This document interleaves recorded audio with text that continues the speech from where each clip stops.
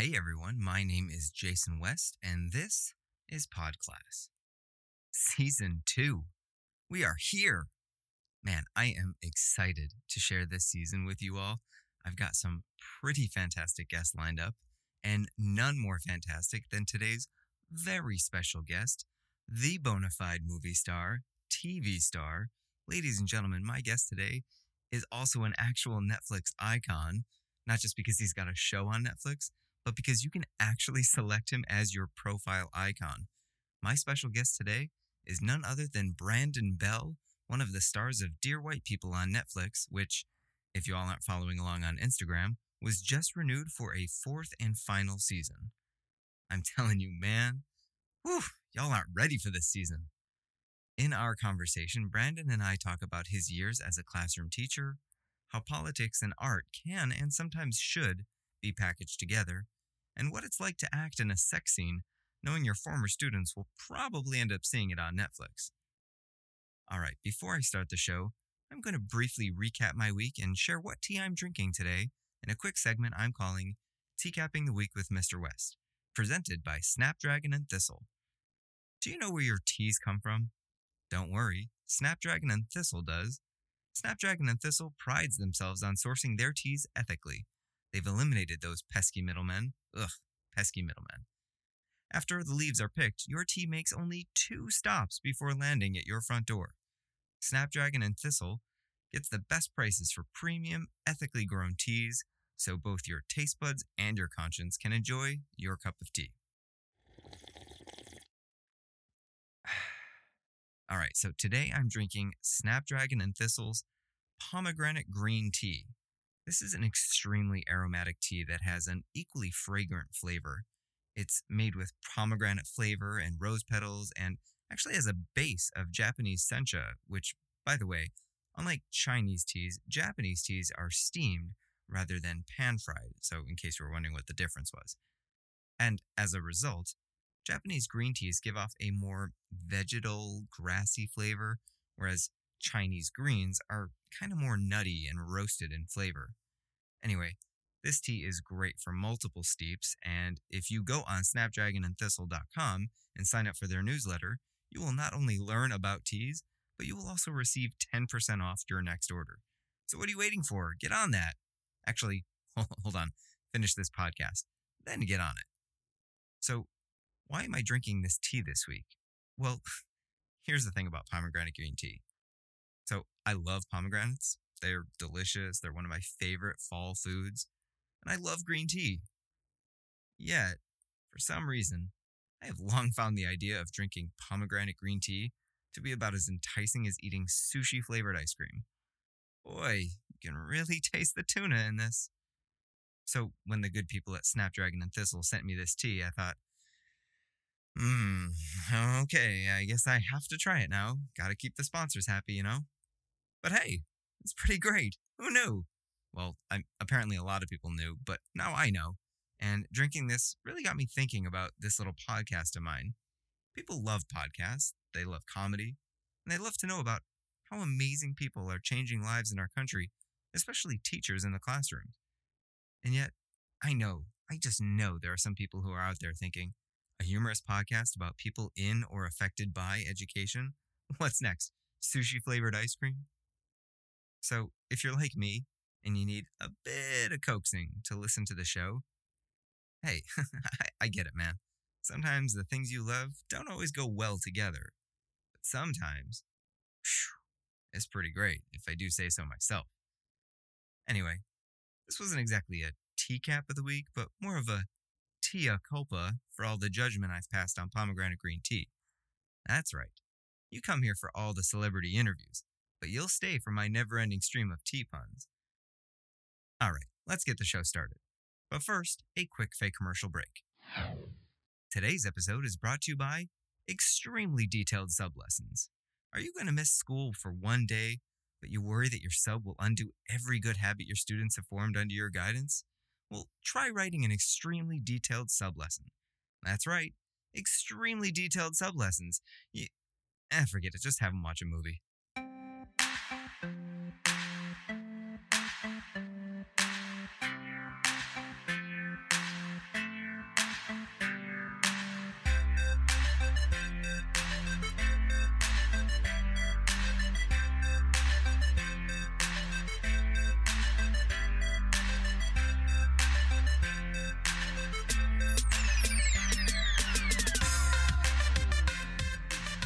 right, we are here in an undisclosed, hidden bunker in Yes, West sir. Los Angeles, California. Yes, we are. Brandon Bell Hey, here with me.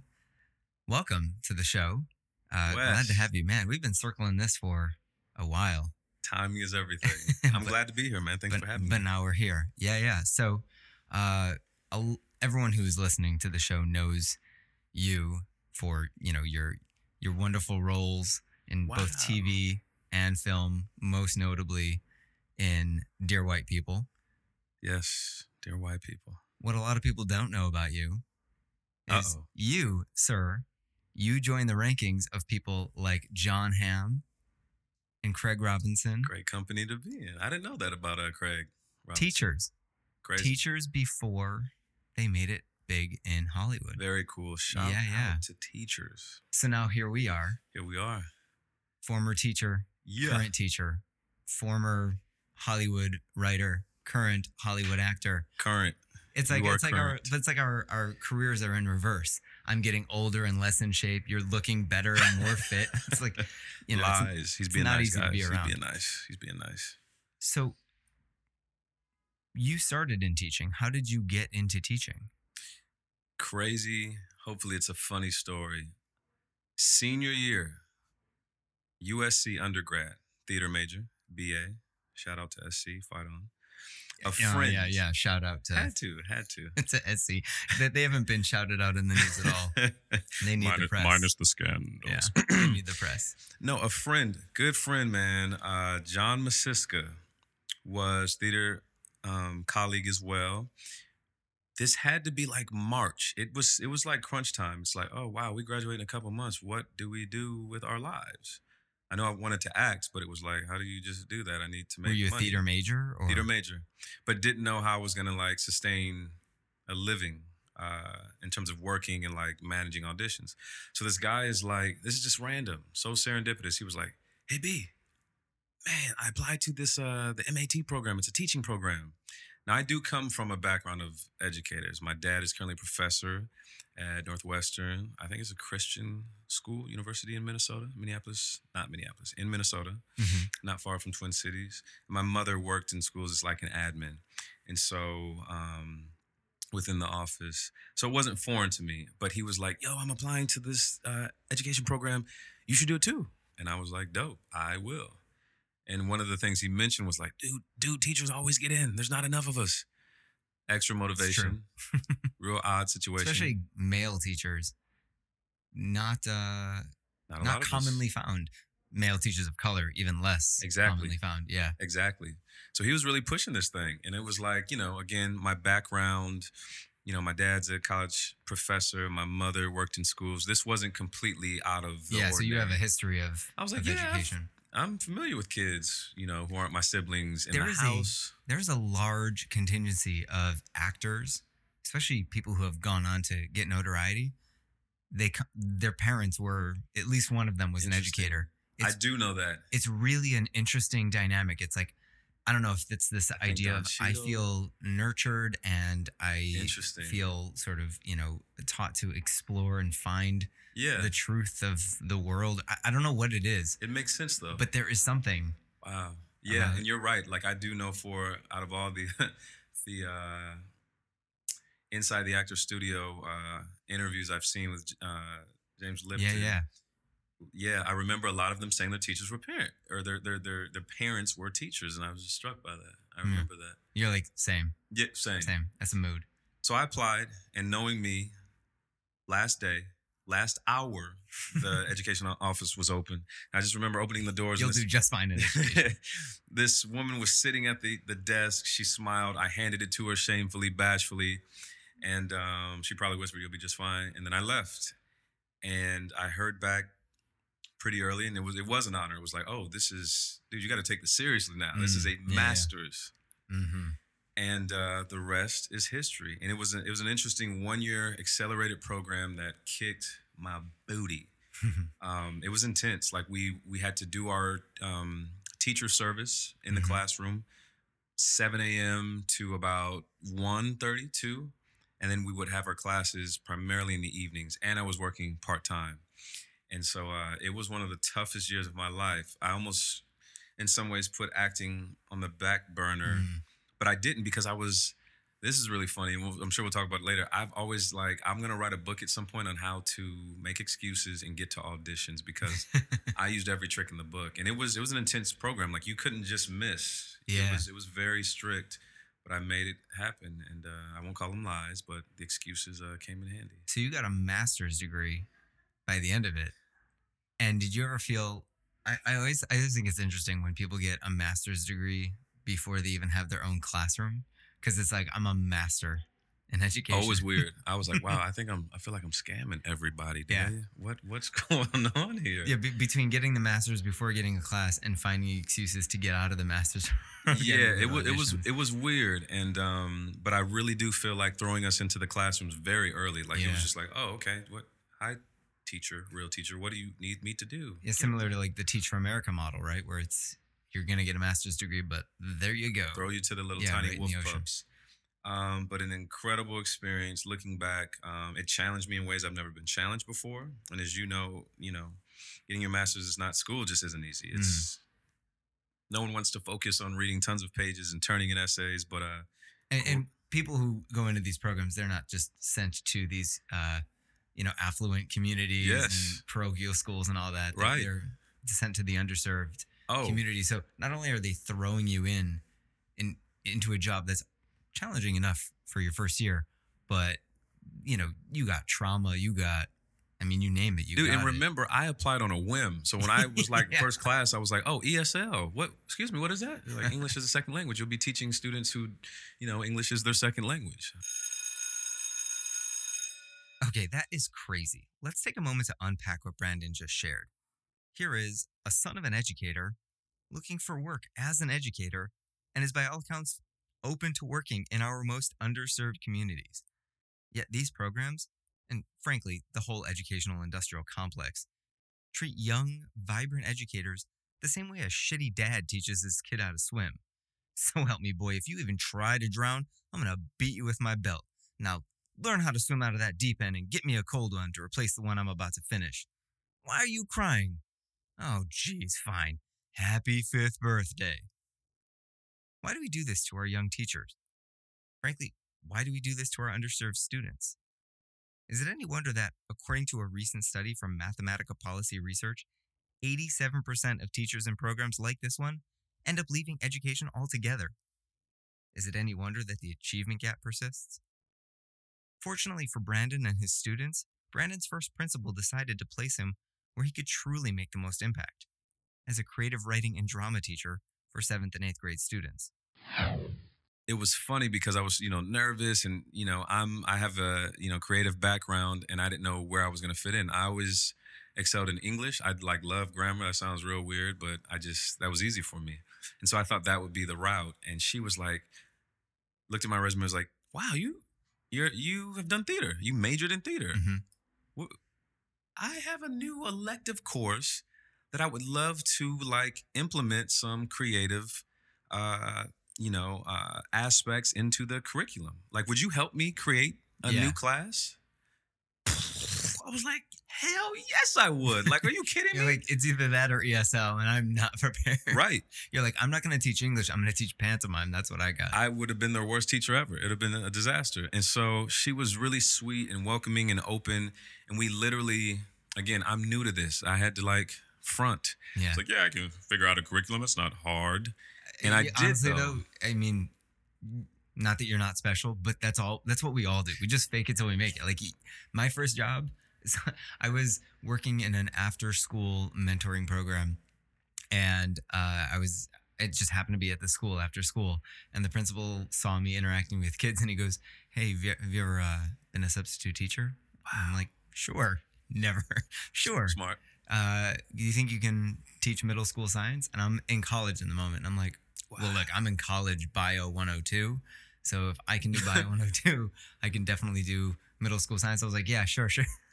and I'm just like days ahead of the kids. You're just faking it till you make it. That's kind of how And we there's all get nothing into it. wrong with that either. I'm glad No. you said that. Like that's kind of how it happens. You have to learn on the fly. There's no straight inroad to anything really. It's probably true with most jobs. Yeah. I assume like the first time you walked on a set, you were like, I just got to pretend that this isn't crazy to me. 100% accurate. 100%. And so it was this amazing time period of like figuring out this curriculum and utilizing my theater skills. And I was like, this is going to be an amazing class. The class was called Creative Writing and Drama. There is an amazing theater near this school called 32nd Street where Yeah. Jack Black kind of got his start there. Amazing story. And they were just, I mean, there's so many free programs too. I think we had like Academy Award programs and things and materials for the kids to utilize and me to implement into my lesson plans. And it was an amazing experience. And one of the big things was poetry. And incredible, man. I mean, were you always into poetry, or was that something that? Yes. I had to fake it, man. I'd been to LA. Has a great poetry scene. There's the poetry night on Fairfax at Fairfax High. That's incredible. And I'd seen like deaf poets and things like that. But I was like, I'm not that good. I'll leave that to them. And now we all go through the stage in life where we're writing our own like shitty poetry. Yes. Like this is deep and it's just real surface. And hoping the students buy it. But I was smart enough to it was every Friday, and I would have like professional poets books that the students would read to kind of get us warmed up and allow the students to realize that anything goes in free verse. You don't have to be perfect or rhyme every single end of a word. You don't have to have your stanzas neatly written. And they ate it up, and it was an incredible experience, man. It really was. That was a great class. And I'm sure for a lot of kids, we're talking about the trauma and everything that they're dealing with in their outside life, having a outlet. I'm sure again, you're new to this, you're not trained for this, and here you are probably taking poetry that is dealing with some heavy stuff. How could you be, right? Like, I think no matter what school anyone were to teach at, you're dealing with young people who have I think most of the issues adults have is childhood trauma. And so no matter how small or big, this would come out in the poetry. And it was one of those where it was a safe space. It was like, listen, whatever happens today, guys, we keep it in here. But I want you to be as honest as you can. That'll help you grow as artists and writers. It'll help in just writing in general. And it was beautiful. It was really never had an issue. Never had an issue. And then of course you have the teenagers who it's real to them. Yes. But it is. I'll never forget. I was teaching. It was a 7th grade class, and I'm walking around. The kids are getting warmed up, and this one girl's just like actually crying, just like tears are coming down her cheeks. She's not making a big scene about it, but she's just crying. And I was like, Emily, are you okay? And she goes, it's over, and I don't know where my life goes from here, and everything is just it just happened. It came and went so fast. That's adorable and hilarious. And I was like, what are you talking about? And she goes, One Direction broke up. And I was like, get back to work, Emily. We're done. We're done here. I was trying to be as open and heartfelt as possible. And I didn't know where the story up. was going, and that's even funnier. Wow. I was like, get back to work, Emily. Get back to writing your essay. But it's to your story. It's really interesting what affects young people, and it's not to be. I'm glad you handled it well. I probably would have laughed. Did I? But I was like, so cold. Get back to work. You did it. It was balanced. You didn't belittle the fact that she was feeling heartbroken about this group breaking up. I think I was too shocked to really respond to any other thing other than work. Well done. Just work. Very well done. Didn't know what to say to you. So was there a moment in your life when you're doing this and you're like, I'm really doing something here and I feel real good about it and I'm feeling passionate about it, that you thought, well, maybe this is what I'm supposed to do? Oh yeah, all the time, man. And it's, as you know, it's those moments when you can literally visibly see their growth, their excitement. It's one of the most beautiful things, right? A child or a kid excited about learning or discovering the big aha moment, the light bulb going off. Right. The goosebumps that you get when they're all, oh. It's irreplaceable, man. It's an incredible feeling. And so those, obviously a lot of people don't know what teaching you are everything. It's more than just an 8-hour job. Summers off, at least, if you're fortunate to get that. But you become, maybe a father, mother figure, mentor, friend, big brother, big sister, all of these things, kids Yeah. confiding in you. And so that was really beautiful. But I knew, and I really I was like, wow, I'm getting, you start getting your pedagogy together, and your stuff is flowing smoothly, and Yeah. you're too. It's just You're starting to feel your you're, skills. you're Yeah. feeling yourself a little bit. But I always had, it was like two loves, right? It was like the acting, the creative side that I'd gone to school for still outweighed the teaching. But I didn't, I guess the part I'm proud about is I never half-assed, Yeah. my interactions with the kids ever. And So- I used to tell them, like, I'm giving you guys everything. I don't Yeah. know much, but it's worth it. Well, I'm wondering if, you go to this school and they say, we're going to put you in a science class, right? Right. Does you think the fact that you were in like a theater class, do you think that that's kind of what kept you grounded into this other passion and kind of kept you tethered and not just going all the way into teaching? Like it's just the serendipity Yes. of being given a class that had to do with this other life that you wanted to live. For sure. Wow. For sure. Like, yeah, there's just no, you said it, beautifully, man. That's exactly what it was. It was like, it was always in the back of my head Yeah. that, like, you're an actor. Yeah. But I got to act with the student. Teaching, in a sense, is act. You're literally performing when you're True. up there. You have to get their attention. Yep. You want to make it engaging and fun.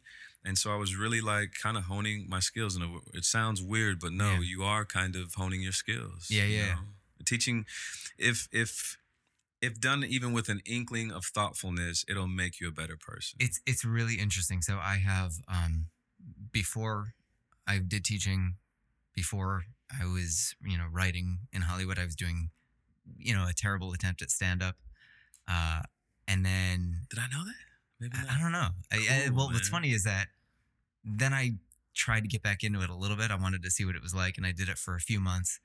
And I had been gone for so long that I was like, okay, my material is, it's so old and dated at this point. It was just like, I was, the last time I had done stand up before when I was in teaching, Passion of the Christ had just come out. No, there was some jokes to make about that. That's it had funny. been a minute. Yeah. And I just remember getting up on stage, and as I was getting up, walking on the stage, feeling this like bundle of nerves, like, oh my gosh, you haven't done this in a while. This might be a disaster. But then some voice in my head said, this is a classroom.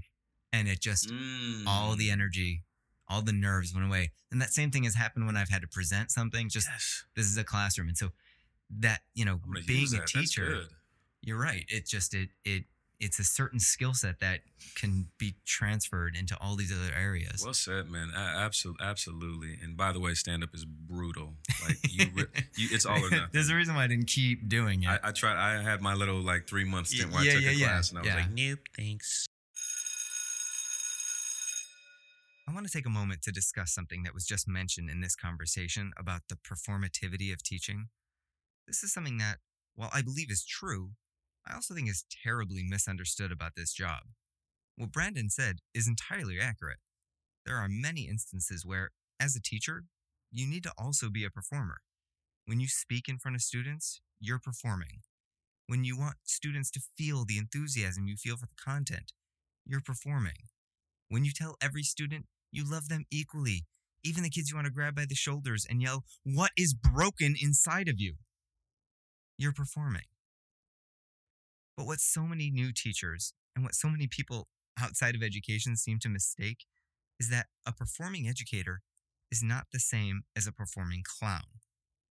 What alarms me about so many young teachers entering this profession is that they feel that the job of an educator is to pretend to be a saccharine, clownish version of a teacher who has untenable energy and turns everything into a game or a rap or something involving costumes and classroom makeovers and generally wacky antics. Have you ever seen these teacher performances on Instagram?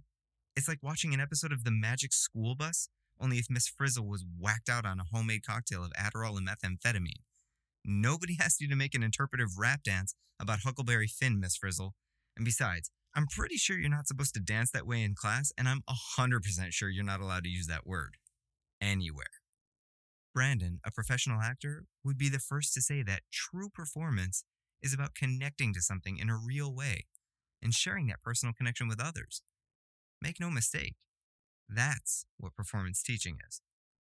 Speaking of performing, Brandon explains how a role he performed in a small Midwest theater company changed his life forever. I'm kind of like a military brat, but I'm a PK kid, preacher kid, for those who don't know. And so I was born in Dallas, Texas, lived in Wisconsin, Milwaukee, Wisconsin, Minneapolis, Minnesota. So all over. I'd never A gone lot to a of school. Midwest. Yeah. I'd never gone to school longer than 2 years until high school. Wow. So I think acting was like a little security blanket. It really was my therapy in a sense. And so my parents put us in the theater program in Milwaukee, and it's that indescribable feeling. I knew immediately. I The Frog Wanted to Be a Singer was the play they were doing when my siblings and I started. And it was like bicycle helmets with paper mache for all the animals, and like I think the frog had a Jerry curl. Amazing. Amazing. And I hope there's no footage.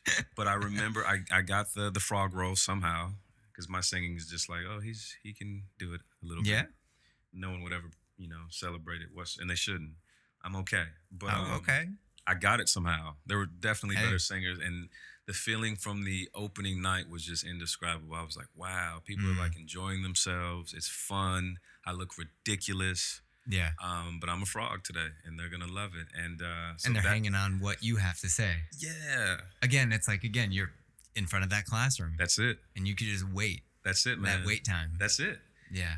That was my official getting bitten by the acting bug, I would say. And so from that experience, it always stayed with me. From watching, dating myself, Blockbuster videos, and just absorbing movies and seeing these performances. And my dad had really eclectic taste. I was seeing tons of different stuff, and it was just like, yeah, I would love to do that someday. And so in high school, big in sports too.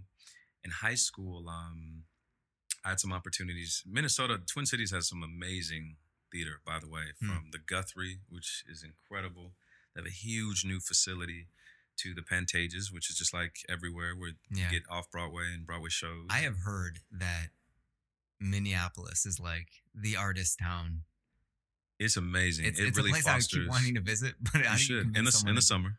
Yeah, I was gonna say, how do you convince someone to go to Minneapolis? You don't. You just go during June, July, and that's it. Just gotta look for conferences. Hey, if anybody knows of any conferences, Yeah, it's beautiful in the summer. It in is. It Minneapolis, truly is. I will go. It truly is. We shot Dear White People, the movie there. That's weird. And everybody loved it. They were like, this place is beautiful. Yeah. But so in high school, I would take summer classes at each Penumbra Theater. Shout out to them, St. Paul, Minnesota. But in high school, your identity you're being tested, right? And so sports was my thing, and I was like, I don't want anybody to know. This will be my little thing I do in the summer. For whatever reason, no one ever made fun of any plays or productions. We didn't really have a lot of plays either, until I think I started going there. And funny story, after football practice, I was in choir class. That was like the easy way to get an A, and it was fun. And a really good Mr. Kopecki, a great teacher. So musically inclined, and really was a caring guy. And I always had the deep voice. I'd be like, no, just keep baritone. I'm working on that. Every once in a while, like you'll listen to one of my old podcasts, one of my old episodes, and I think it even happened earlier in this interview where I just go, but instead of going, I go, like I just constantly going through puberty. One day I'll get there. But it was, it was a little weird because I was the deep, nobody wants to be baritone. You've got like two different notes. Like that's your job. Yeah. Like just be quiet and don't. But you're grounding the entire piece. That's it. True. Yeah. Very true. So Mr. Kopecki goes, we're doing Little Shop of Horrors. I think you would be great for Audrey too. I was like, who? It's like The Plan. I went, Wow. the Rick Moranis. That'd be so dope. Incredible play. So he was like, but you have to audition. Got to go through the motions. Go through the motions. So I came in like after lunch or something like that, and he was like, have a song prepared. Didn't do it. And the only thing that came to mind was take me out to the ball game. Such a weird choice. Just bizarre. Yeah. And I remember he was just like, okay, got through it. Yeah. And I think the beautiful thing about great teachers and just people, when they see something in you, I think he knew it was like a trash audition, but he was like, you got it. Yeah. He was like, I think you can do this. Watch the film again. I Yeah. assume it's been a while. You'll love it. And here's the script, and you'll come to rehearsal. Now, I got to sit with the band because you don't see it's the plant. We had a huge, giant paper mache puppet plant. It was an incredible production. Wow. Long story short, everybody came to the show when it premiered, and people loved it. And I remember when they announced my name, during curtain call, everybody was just like, like just a giant, Brandon, where is he? Everyone's like applauding, and then it's like, wait, what? Yeah. And friends came up after and during school and were like, yo, you did first of all, it was a great production, but good job, man. Yeah. Like, wow, I had no idea. So that kind of, oddly enough, gave me the confidence to not be so shy about this love that I had. And just everything, serendipity, man. I mean, I had done a summer camp for Penumbra, and they, at the time, this is like junior, senior year, they were like, hey, we're looking for some young, terrible singers to be in the background of our nativity story. Jennifer Holiday is going to be the angel. And I didn't know who she was. She's the original Dream Girl. Incredible voice. Incredible. Such a diva. Just Perfect. with no rehearsals, would show up minutes before, we're going on. Like, I got this, y'all. Don't even And would just put people to tears. I mean, just an amazing voice, presence. But from that experience, I was Shepherd Boy number, 3. Yeah. That experience really. Just to sort of be near that. Yes, professionals working, committed. I remember them telling me, like, because it was singing a musical, like, wear a scarf, young man, and drink tea. Okay. Lost my voice halfway through the production. Oh, no. But these were like great learning lessons to, if I wanted to take this seriously. They were like Alvin Ailey trained. Damn, it was an amazing production. And like vocal warm-ups. Everything. Those are some of the weirdest things I've ever seen. So weird. Are vocal warm-ups. So weird. And I'm not everyone has their own thing. Yeah. And it's like transcendental meditation. It's like, I'm not going to tell you what my warm-up is, but just know that I do my warm-up and it's just, I need to do it. No, exactly. Yeah. Exactly. And I remember one dancer who was like, he was like, hey, you plan on doing this? Just because I could have just been a body. Yeah. But he was like, you plan on doing this? I know you're getting ready to go to school. You plan on? And I was like, yeah, I hope to. I think I'm going to major in theater. He was like, oh, you're like, have you seen these abs? Like, yeah, I'm doing it. You're silly. He was like, I think you can have a future in this, man. He was like, here's what I will say. Minneapolis is great. He didn't know where I was applying or anything. He was like, New York or LA. It's just more opportunities. And when you do go to one of these cities, he was like, make sure you have a great core. You will have ups and downs. Nobody does it for the money. But if you love it, you can succeed. It just takes a little time and having a great supportive core. And I remember putting that in my front pocket and really taking that to heart. Solid advice. Long story and that was like, I think I got paid, $100 maybe a week, bi-weekly. But that was like, okay. And last thing, so again, serendipity, right? From that, I don't think I had any lines. I was just in my costume in the back. Doing your thing, like, just watch them, not me. I'm just here, take up space. I lost my voice, so it doesn't even matter. Oh, best lip singer ever. From that, Lou Bellamy, who ran Penumbra, Maxine, God rest her soul, was this amazing theater professor at MCTC, junior college in Minneapolis, apparently a great junior college with a great theater program. She needed someone to play Walter Lee, a young black male. Well, not young. Walter's a grown man with a family and kids. Yeah, he's not that young. But she couldn't find anyone to play Walter Lee younger. And so she reached out to Lou, theater, small world. And that's a big part to wrap around. But serendipity, right? Because why me? I was like 17. It just made no sense logically. So Lou hits me up somehow and goes, hey, there's an opportunity to be in a play, Raising the Sun, meet Maxine. She's a good friend of mine. This date, this time, see what she wants to talk about. She wants to be, I didn't know Walter Lee Younger was the role at the time. So I go, I'm excited. I'm like, wow, I think I'm good. I'm getting like parts and stuff. I go there. It's easy. She's like 70. She's in a cat hair everywhere. The biggest sweater. I have like a robe. And she was very like, she needed to cash this thing immediately. Yeah. She's, hi, nice to meet you. Nice to meet you. Cool. Lou told me, you've got some chops. Read this. Yeah. Sticks the script in front. I'm like, who am I reading for? She's like, Walter Lee Younger, read it. So I just start reading it. It couldn't have been good. She's like, you got it. You're like, I want my damn eggs. Yeah. She was like, you got it. Great. And then I remember she took my hands and she was like, really need this role. I believe in you. Wow. She was like, if Lou called, that's enough for me. I was like, I'm a boy. What? Okay. I mean, that's crazy because I remember reading A Death of a Salesman, One of my favorites, man. reading that in high school and being like, That oh, changes he's you. crazy. And then I read it again in college and I go, oh, he's crazy. And then I read it again when I'm about to teach AP Lit and I have a kid and I'm like in the fetal position for a week. Like parenting Hilarious. is hard. Hilarious. You don't understand. Yeah, man. I can only imagine you trying to wrap your 17-year-old inexperienced brain around Walter Lee Younger. Bro, the pressure was on like Donkey Kong. Like I remember going home, I was excited that I got it, but I was like, this is a real responsibility. And I researched, Lorraine Hansberry and what this play meant and how important it was. I was gonna say that there's that aspect. So then I was like, the culture aspect. Oh God, I can't do this. Yeah. Showed up for rehearsal with amazing actors, and we did it, man. You're like, it's me and Sidney Poitier. 1A, 1B, I guess. And of course, I watched that. No. So now I'm just like, I'm doing a bad Sidney Poitier impression. I'm going to get kicked out of the acting world forever. I saw Danny Glover's performance, which I might prefer slightly over Sidney's. Wow, hot takes. I know that's not a popular opinion, but they were both incredible, and I was like, wow, if I'm gonna do this, take it seriously. Like work, commit to it, be disciplined, learn these lines. Was never confident or comfortable. Maxine was really great and just tender and a thoughtful, but also really harsh and strict director. She wanted to bring out the best in you. And I just remember after my parents saw it, they were like, "Wow, man! Like that was weird. It was weird because you're a baby, but they were like, you are our child. our child.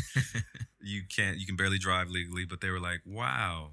After a while, it just kind of went away, and you did the thing. You were Walter Lee Younger, and that meant a lot because I had so many doubts, and I had to live up to Sidney. This is serious, and so that was the trigger. It was like, okay, when I go to college, I'm going to major in theater. I'm going to do this, and here I am today, man. So it was a long process of like liking theater, knowing I had that feeling, that indescribable feeling, but it just being serendipitous because people were helping to develop this art and this craft in my life, seemingly out of nowhere, just really thoughtful. It really does take a village, really thoughtful people who just poured into me and giving me, small opportunities when I didn't even probably deserve them. Yeah. But luckily was able to step up and do as best as I could. Yeah. So that was really cool. That was really cool, man. Sometimes in life, it takes an outsider to give you the push you need to walk the path to your destiny. In my archives, educator Victor Gonzalez shares how a recruiter from a charter school helped him find his passion for teaching. So the recruiter, who was very good at her job, finally got me to meet with her. And the question she posed was, it could be you or it could be someone else teaching young people. And I felt very empowered by that question because it made me realize that at that point in my life, it actually felt like the right thing to do. To hear the rest of this interview and any of my other shows, be sure to check out my archives at teachmemrwest.com/podclass. Back to the interview, I wanted to know what it was like to be an actor in Hollywood. Particularly, I wanted to know what it was like to be judged on whether or not you'd be good for a part simply because you did or did not look the part. So I asked Brandon point blank about how he deals with typecasting. Great question. Your insights are right on, man. That has been one of the struggles in Hollywood. As in theater, it's colorblind essentially a lot of places now. Whoever you are, as long as you've got the chops and we like you, it's yours. And so I got put in that early on. That kind of spoiled me in a sense because, as you said, I was always playing opposite. And it was no one blinked, no one batted an eye. No one. Literally no one. Not even my family were like, aren't you a little young? It was like, that's a great opportunity. Kill it. You're not a fraud. Kill it. And so coming out here working professionally, I get that all the time. There were, I come from theater, so I love different diverse characters. Yeah. I'd love to play the nerdy IT guy, but I would often get that. Like, it's not going to work. Yeah. And I get it. It's a visual medium, but that's something I think as an actor in Hollywood anyways that you have to come to terms with because it's important to know what you look like just off First to glance. the audience, how they're going to perceive you. It's a visual medium. It is important to know, but to not pigeonhole yourself. And so that may come at the cost of making a living, depending on how many roles you turn down. I think one of the things for me is like not to play too many Troys moving forward. I've done it. I love the character. Justin's great, but it's time to show what I've trained for my entire life. I've had some great opportunities. Traitors on Netflix, great World War II spy espionage drama. Yeah, BBC. And it just felt good, man. It feels good to, despite what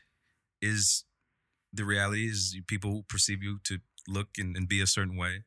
But when you get those opportunities to play outside of yourself, if you truly love it, you'll get them, and make sure you make it memorable. You know. With you mentioned Dear White People. Yes. Fairly political. Yeah, for sure. Is that something you've always been into, or? I would say, I didn't know it initially, but I think theater, I come from a theater background. Theater in odd ways is activism. It was always people's way of like holding a mirror up to the world. And it was also a sanctuary for people who were sort of cast out of mainstream society, right? Yes. Yeah.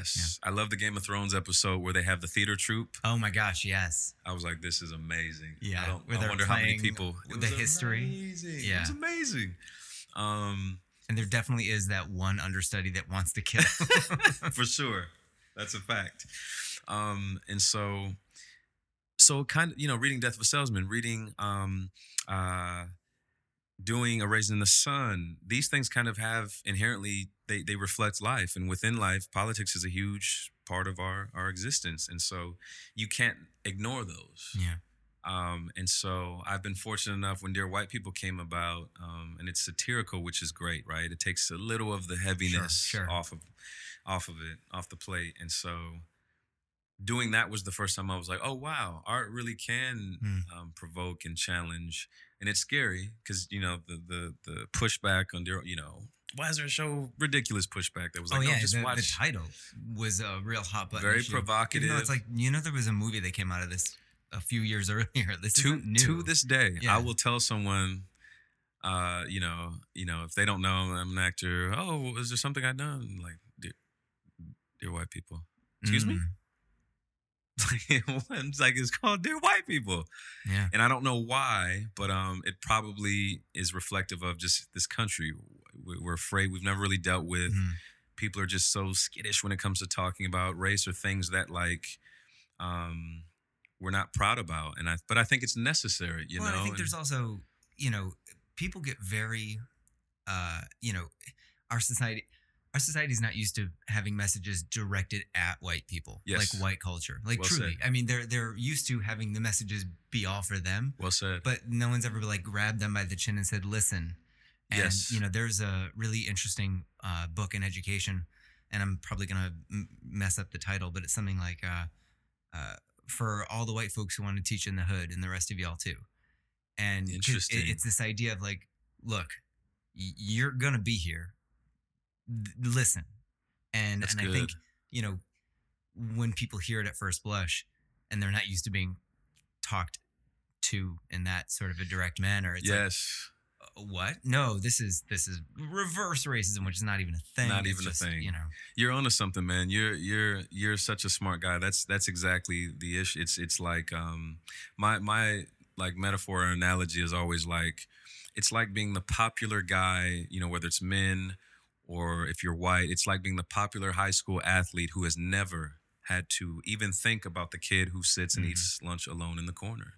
Yeah. So it's not that his problems are irrelevant. It's you've never taken the time to just talk to him and find out why he's sitting in the corner. You could be best friend. You might have every interest, in the world, but you've never known because you've never had to step over there and reach out. Yeah. And it's exactly what you're talking about. So it was an amazing opportunity to see when someone like Justin, who's, Black and gay, be so courageous and abrasive about it. Shamelessly abrasive. Shamelessly. And it was really cool, I think, for me as an artist, to your question, to never be afraid to, I never, wear my political thoughts and views, to strangers and whatnot. Like you don't post about it. No, not. Sometimes I do. It depends, but I feel like a lot of times with social media, it's so easy to.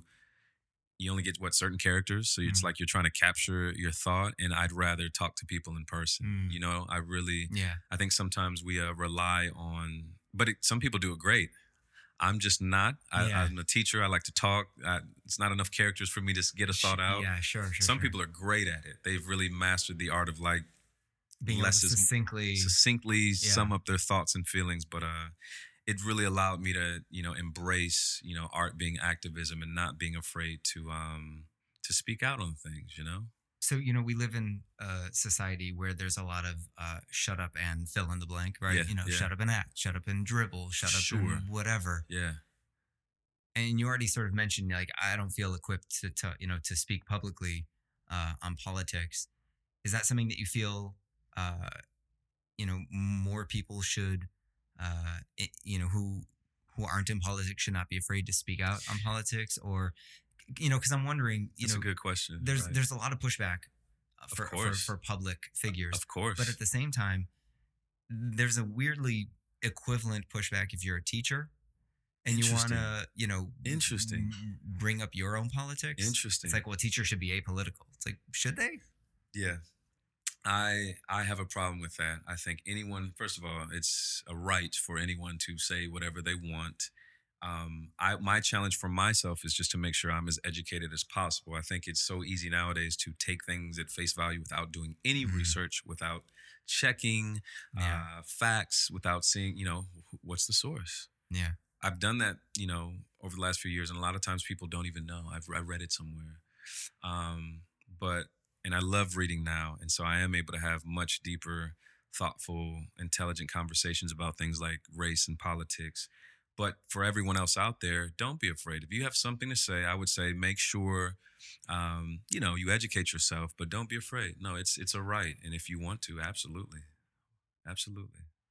And there's a way to do it too. There's a way to, I think, present your ideas and your feelings and thoughts without offending anyone necessarily. Although I do love when like a Maxine Waters on Twitter will just speak her piece. Man. And she, because we know, she has a history. She's working with people and she's unafraid to, I think that is one of the problems, which is specifically with politicians, to be too kind of apolitical. A lot of politicians it's like, you don't have a stance, but no, we need you. We're looking, we've elected you to, if nothing else, please everyone. Yeah.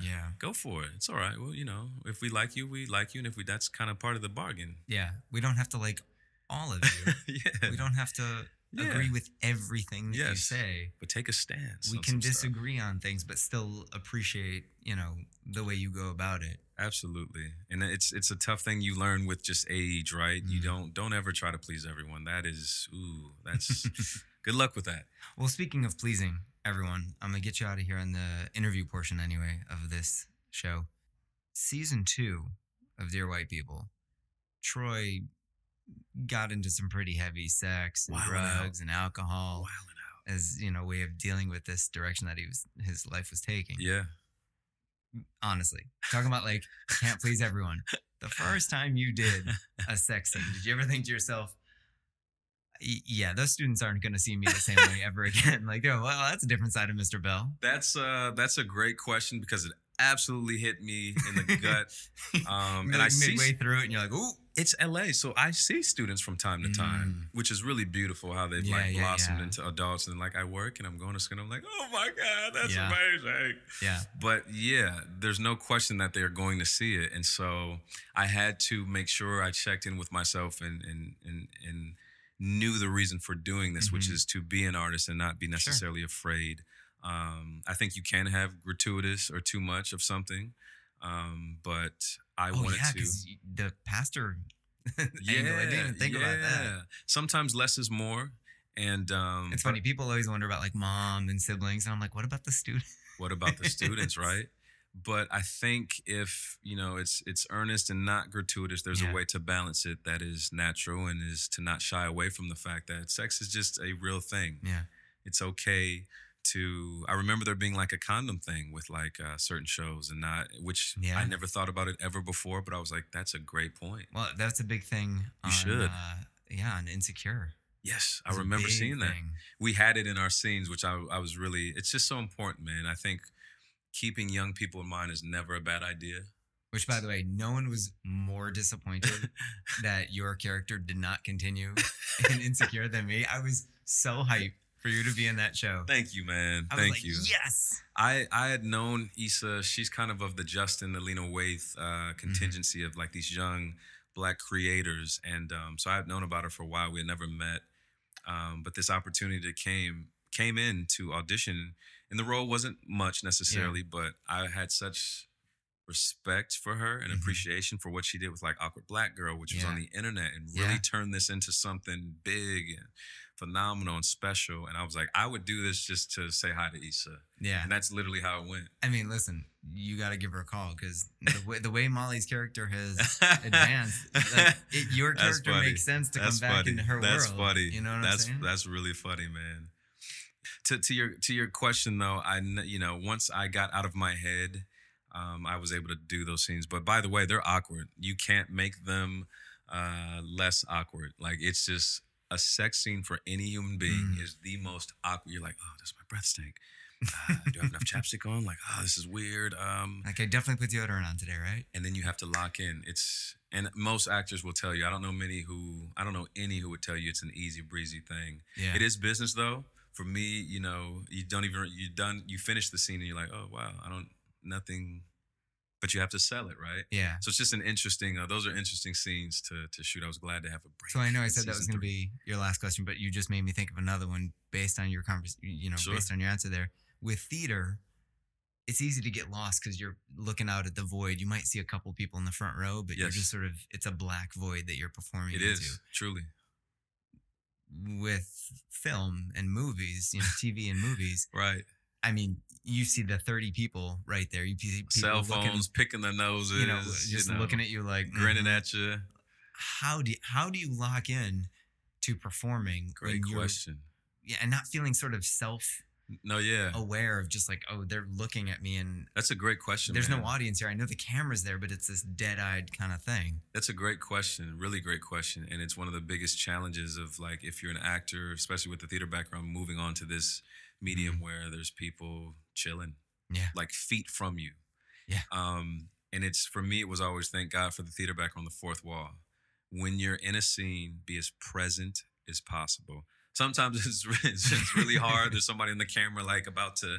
Well, that whole Christian Bale meltdown, right? Because he was like, "Stop moving." Yeah, but I'm Batman. You amateur. Like, whoa. But it's one of those that you have to just know going into. There's no easy way to dismiss it. I do know. I've worked with actors who are like, I need my sight of vision completely clear. I just get easily distracted. So for the sake of this entire project, please keep my sight of line clear. Great actors who do it.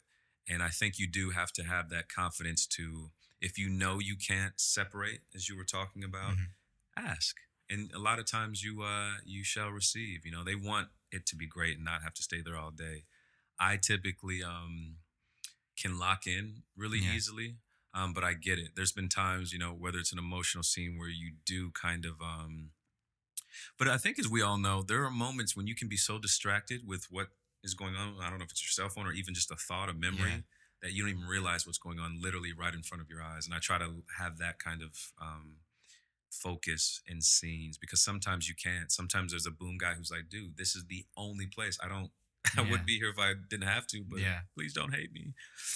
So I try to keep the fourth wall idea up in theater, up in film and TV as well. I really do try to block it out as best as possible. Well, you've been really focused in this interview. You've ignored the orgy that's been happening next to us. True. I was wondering if you had seen it. Halfway through the interview, like, I can't believe they're doing it like that. I was wondering if you had seen it. Yeah, that's pretty impressive. And it's that kind of professionalism that Brandon has brought to this podcast. Just a great interview all around. Gave some great insight into the world of a new educator as well as the world of a movie star. And he never once questioned the 10-person Kama Sutra class taking place just mere feet from our microphones. He may have been sitting in the splash zone, but his focus never strayed. Truly a professional. Anyway, I learned a lot from this conversation, and I hope you did too. But the learning doesn't stop here. No. One could argue that to truly know a person, you have to see how they act under pressure. So I put Brandon to the test with some high stakes games and segments. You have been a meme. You've been a GIF. A GIF? I refuse to call it a GIF. You've been a GIF? Like, it's not a GIF, guys. Yeah. It's GIF. That's simple. A Like, GIF. It's Yeah. a GIF. There's just no question about that. You've also, and I recently found this out, I don't even know if you know this, Uh-oh. you are now, when you go to Netflix and you have the multiple accounts, you can be Yeah. one of the logos for one of the accounts. I am a logo for a lot of people. Man. And it's funny. This is crazy. I don't know where it was. Let me think. I went somewhere and they had. It's like an Airbnb and you're like, there I am. It was some public place. I can't remember, but they had Netflix on. And of course, I was an icon and it was the most awkward. I was like, I wonder if anybody has noticed. But that's just weird. That's amazing. But amazing too. But you know what you haven't done? You have not been a contestant on one of the games and segments for Podclass. Okay. So are you ready? I'm ready for this. Let's do it. Okay, so our first segment, and I'm very excited about this. Yeah. It's the first time I've ever done the segment, and it will likely be the only time unless I get more and more cast members of the show. Hey, I'm honored. This is a segment called Dear White Teacher. So you have been through, as we call it, the education machine. Yeah. In more ways than most people. You've been a student, Mm-hmm. you've been a teacher, Mm-hmm. and even as a fictional character going to college where Wow. your dad is, Meta, a dean and all that. Yeah. What remains consistent in all of that is the fact that, within the largest school districts in the country, 70 to 80% of students are of color, whereas roughly 80% of teachers are white. Mm-hmm. So in this segment, I'm going to give you the opportunity to discuss your perspective on this from any angle that you wish. You can share an anecdote or an observation from your time as a student or teacher. You can talk about how this may have impacted Troy's character, or if you have any other angle that's meaningful to you. Those are good. I'll do one of, maybe one to rotate. Nice. So as Troy, I would say, dear white teachers. Yeah, we don't want to get sued. We don't want to get sued. Dear white teachers, even though my dad's the dean, I'm still not as privileged as Kurt Fletcher. Mm. Both of our dads are within the administrative, portion of education, but we are not on the same level. I think there's a line in season 3 where she's like, Troy, you're privileged. And he's like, really? Because I think it's a little different. And it is. Yeah, It is. you mentioned earlier this idea of being the cool kid in school, in high school, where nothing happens to you. And I've thought about your character, Troy, and I thought, oh, that's kind of like him. But it's not, because it's slightly different, right? There's always that slight difference. It's a switch. For sure. Yeah. Troy lives in two worlds, right? This W.B. Du Bois spoke about like double consciousness, right? And so Troy really struggles with that because I think, the perception is he gets a pass, but he doesn't. You're still Black. You're still African American. And we know with that comes all types of injustices systemically, socially. And he experiences that. He experiences that. The first time we meet him in the movie, that's like a big, like, oh, you're Black. Yeah. Kind of. Exactly. Yeah, exactly. So that would be my dear white teachers, as Troy, dear white teachers. I'm not as privileged as you think I am. Yeah. Like, race doesn't just go away. It doesn't just based go on away. how much Because my dad money works or here and whatever, we've got, we're seemingly affluent. No, I still go through the same stuff. Reggie could have been me. Mm-hmm.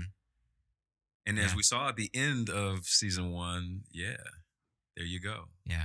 Money doesn't exempt you. We know that all too well from, I think, Oprah getting like, there was like a store where, someone called it, it's crazy stuff. Oprah, she's a billionaire. Mm.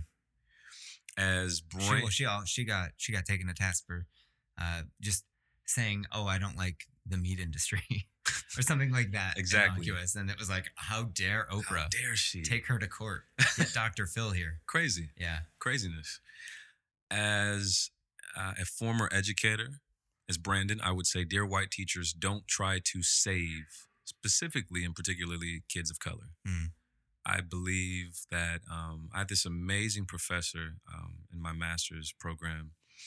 She had like this presence, almost like a Baptist minister. She was really persuasive and just powerful and moving. You never waned interest in whenever she was speaking. But she had a question. She said, "I want to know why some of you guys got into this." And people shared, and one person said, "I want to save kids. I want to be a positive influence." And I think that's a challenge that a lot of teachers, regardless your skin color, deal with. Right? You have this idealistic kind of desire to be a positive Yeah. influence and I'm going make to save change. lives. Yeah.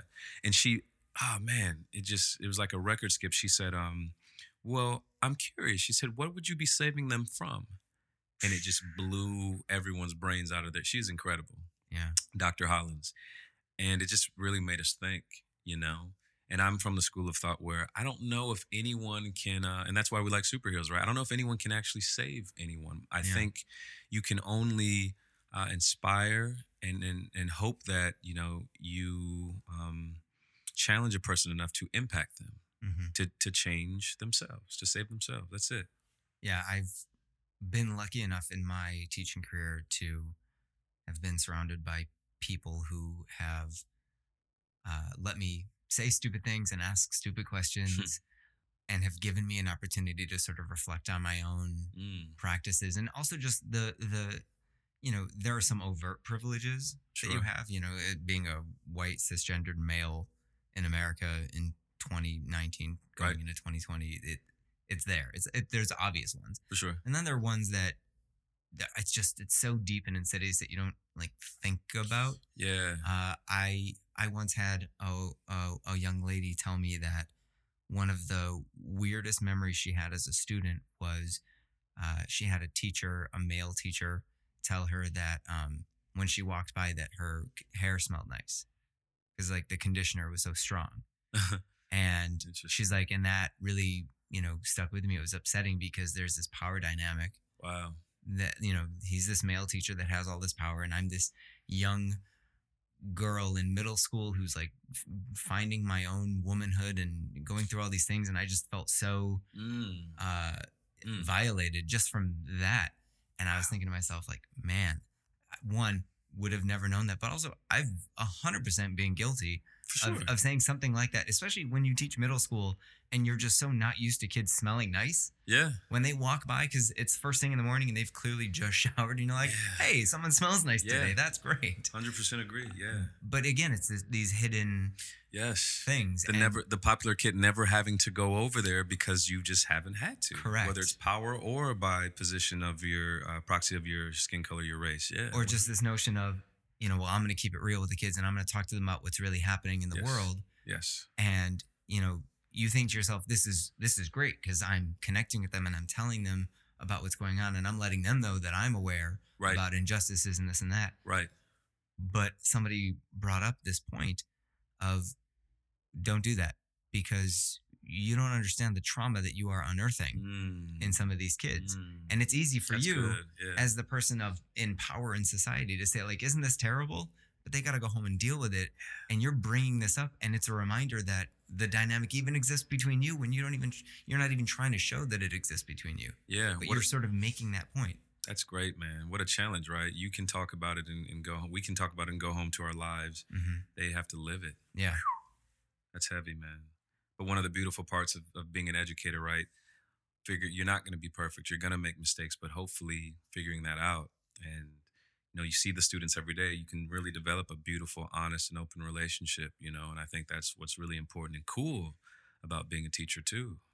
As it's really cool to be, as an adult authority figure, to be so transparent with them where they kind of see you on their level. Yeah. And you see them on your level too. It's that whole thing about like there's psychologists now who are like, don't baby talk babies, guys. It actually yeah. can hinder development. Yeah.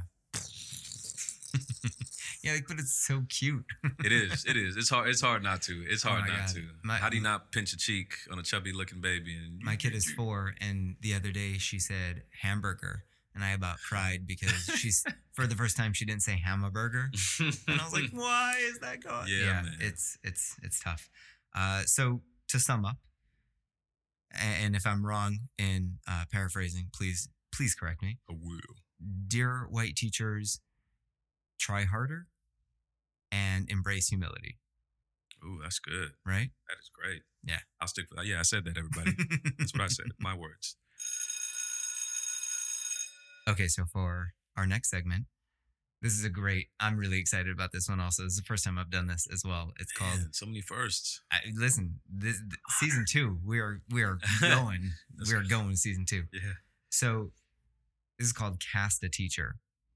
And Hilarious. what it's about is, despite the fact that your success is fairly recent in terms of your life, Sure.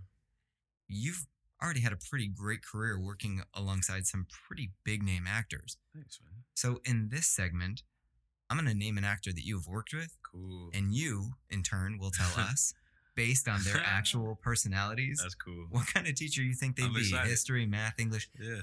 and why. Okay. Okay, so first one, Dennis Haysbert. Dennis Haysbert. Wow. That's great.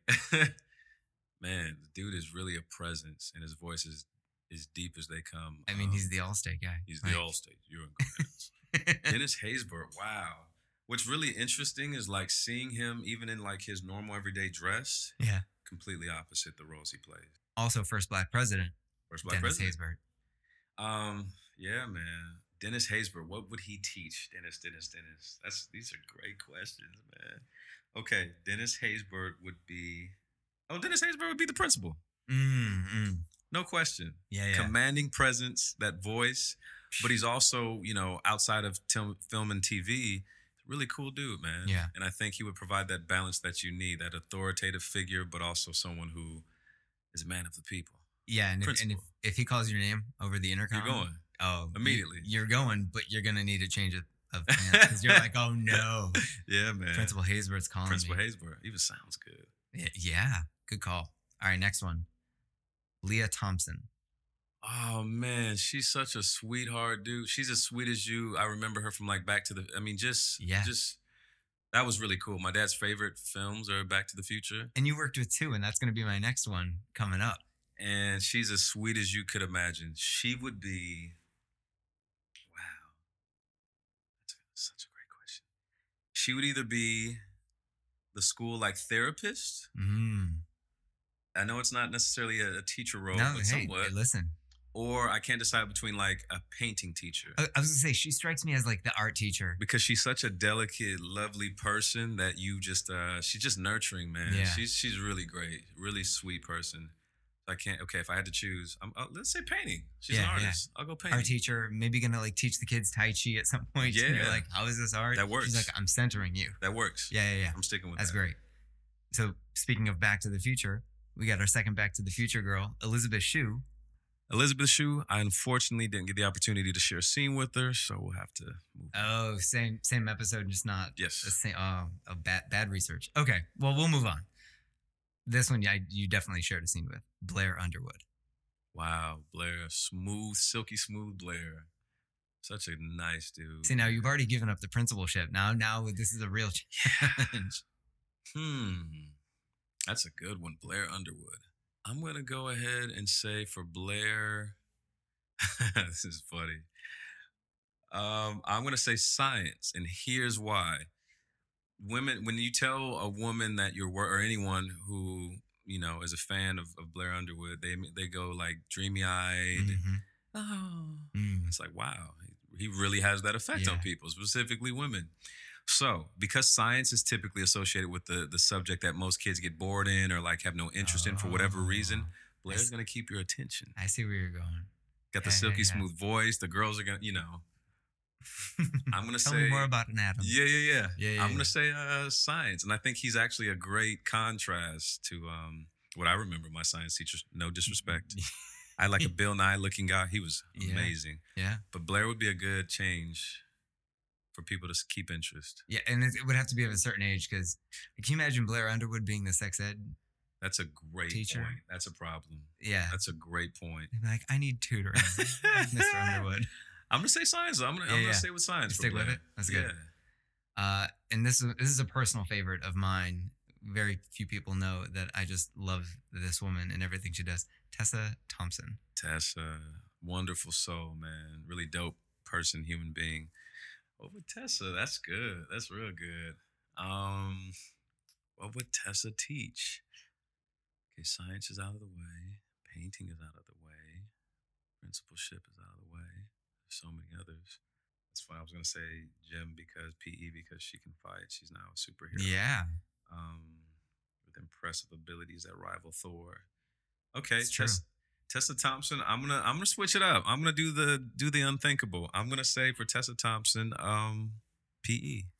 And here's why, everybody. You have to train intensely for the Marvel roles. And I remember her, training. You could see the cuts in her arms, and she plays a superhero. So she's kind of got this and you didn't even expect it, right? She's a smaller figure, but she rivaled Thor. I'm gonna say PE. And she's got the intensity. And if she told me to do push-ups, I'd do it right now. See? But here's the other thing. Here's the other good angle of this.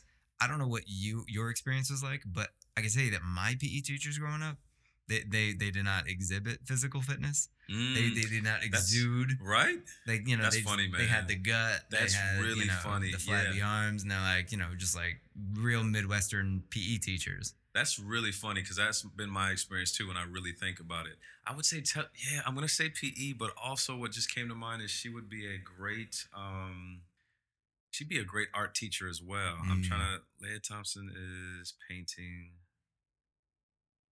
Theater? Tess would be great for theater too, man. Very laid back. I've never seen her yell at anybody.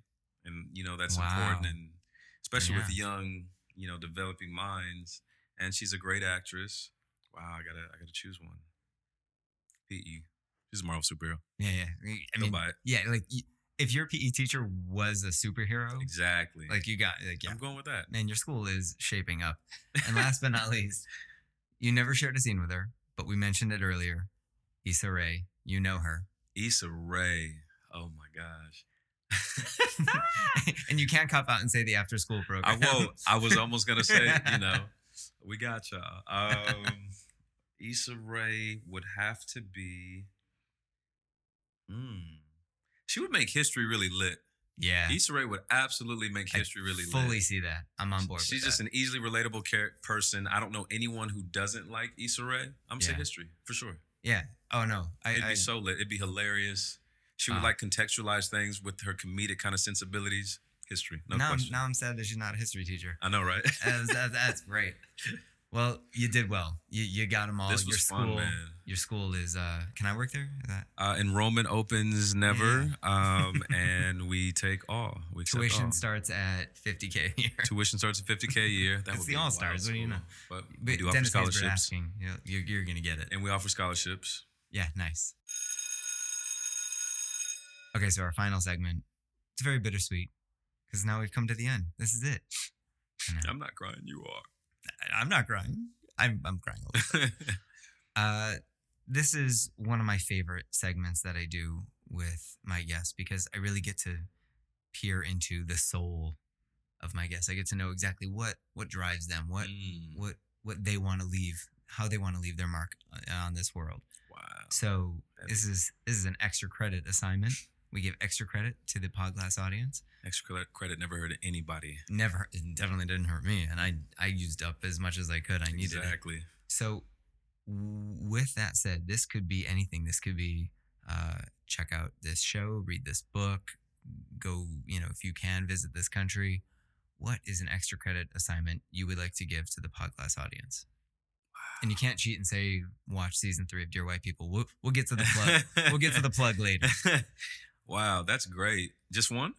Listen, this is your show. You can offer as much extra credit as you want.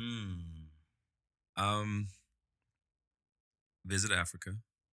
And here's why. I went to Kenya.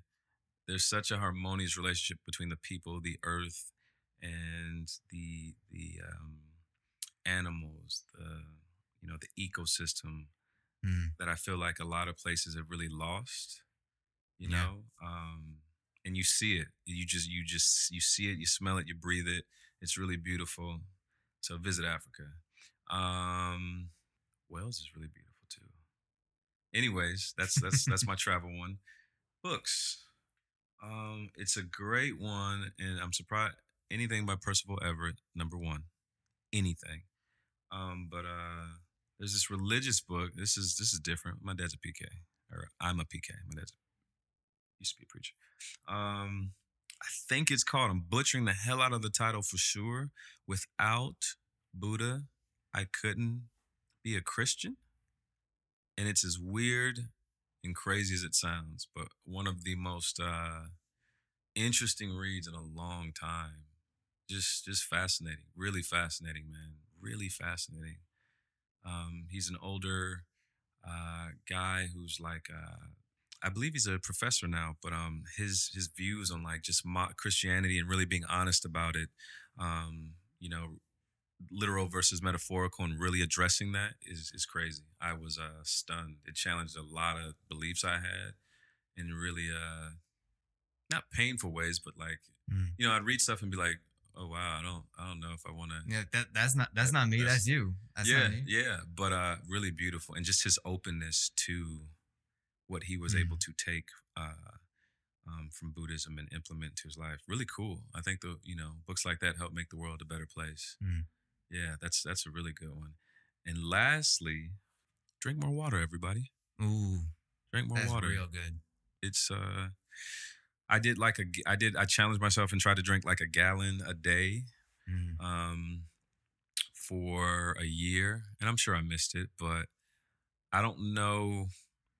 I know there are benefits. I didn't, I think some people are like, your skin brightens. Maybe. I didn't check it that much. I don't think it's that change is so severe, but physiologically you do feel like there's a point when you go, wow, I feel really hydrated and good. Well, listen, the GOAT, Tom Brady, said that when he started his water regimen, and his water regimen is something like you take your body weight and divide it by 2. That's how many ounces of water you should be drinking a day. Yeah, because it's not a gallon for everyone. That's a misnomer. And he's like, ever since I do that, I started that. And you drink more if you work out or whatever. He's like, I've never gotten a sunburn. I was like, say what? He has the whole thing in his book. He's like, everyone talks about how I'm doing this, diet line and, the workout. He's like, but my sister thinks I should go into, beautician, like the cosmetics. Wow. Aisle because I figure out how to not get sunburn. I believe it, man. And in fact, I got to the point where I used to, like everybody, love juice. I waned off soda for a while because I'm a sweet tooth junkie and it's ridiculous. I had to. It's the same, and it is a problem. Soda's a problem. But when you drink, you'll get to a point where you don't want to drink anything else. It is crazy. It's crazy. You're literally like, no, I'll just have some water. Yeah, just water. And try. This is the last thing I promise. Try to reduce plastic use, please, for the sake of the planet. That's all I got. Man, I mean, you hit all the quadrants, right? You got travel to Africa to appreciate the land and see how everyone over there appreciates the ecosystem. Yeah, here's some books to read as you make your journey. Hey, and when you go there, certain areas it will make you appreciate that you have water. So drink your water. Yes, absolutely. And now that you've come back and you're in full eco mode, you'll see how much plastic we use, and that's no good. There you go. And watch it's kind of a downer, man. Chernobyl was amazing. Oh, when they see us in Chernobyl are probably 2 of the better things I've seen lately. Yeah, they're gut punches. Yeah. But reminders different ways. Yeah, good reminders for us all, truly, moving forward, because the world's in a strange place right now. We've been here before, unfortunately, but the fact that it's 2019 and we're seeing repeats of a lot of stuff is sad. So watch those 2, everybody. Man, you really brought the mood down with that. I know, right? Credit. And enjoy yourself too. Eat candy sometimes. Like and dance like dance like Ellen. So oh boy. So tell the people, where can they catch you? Where can they see you on social media? Where can they watch you and your next moves? Really kind of you. @_Brandon_Bell is my handle for Twitter, Instagram. Don't post a lot, but hopefully when I do post, you appreciate the thoughtfulness behind it. Traitors is on Netflix. It's a 1945 post WW2 spy thriller drama. And season 3 of Netflix is online. They're both on Netflix. So go ahead and, Dear white people. Dear white people, go ahead and binge, maybe give yourself a little break. Go get some food, stretch the legs. But Yeah, drink some water. yeah. Yeah. Yeah. And hopefully some projects to announce soon, man. Real soon. Nice. So follow him on social media. Go on your Netflix, change your icon to his face, Hilarious. and then watch all of his shows. Brendan Bell, this has been a pleasure. Thank you so much. This for was doing fun, this. man. This is real Yeah. fun. Thanks for Okay. having me. Okay, that is our show. Man, what a great way to start off season 2. Thanks again to my guest, Brandon Bell, and thank you, my podclassmates, for listening. If you would be so kind, please go right to the Podclass homepage on whatever platform you use to listen to the show and leave a 5-star rating. 5 stars only, please. Also, don't forget to come back next time for my first mini-pod of season 2, where I talk about the most imminent threat to public education. Believe it or not, it's not Betsy DeVos. It's the 2020 census. Until then, you can get in touch with me on all forms of social media under the username @TeachMeMrWest, or you can email your listener questions to podclasspod, that's podclasspod @gmail.com. That's all for today. Podclass dismissed.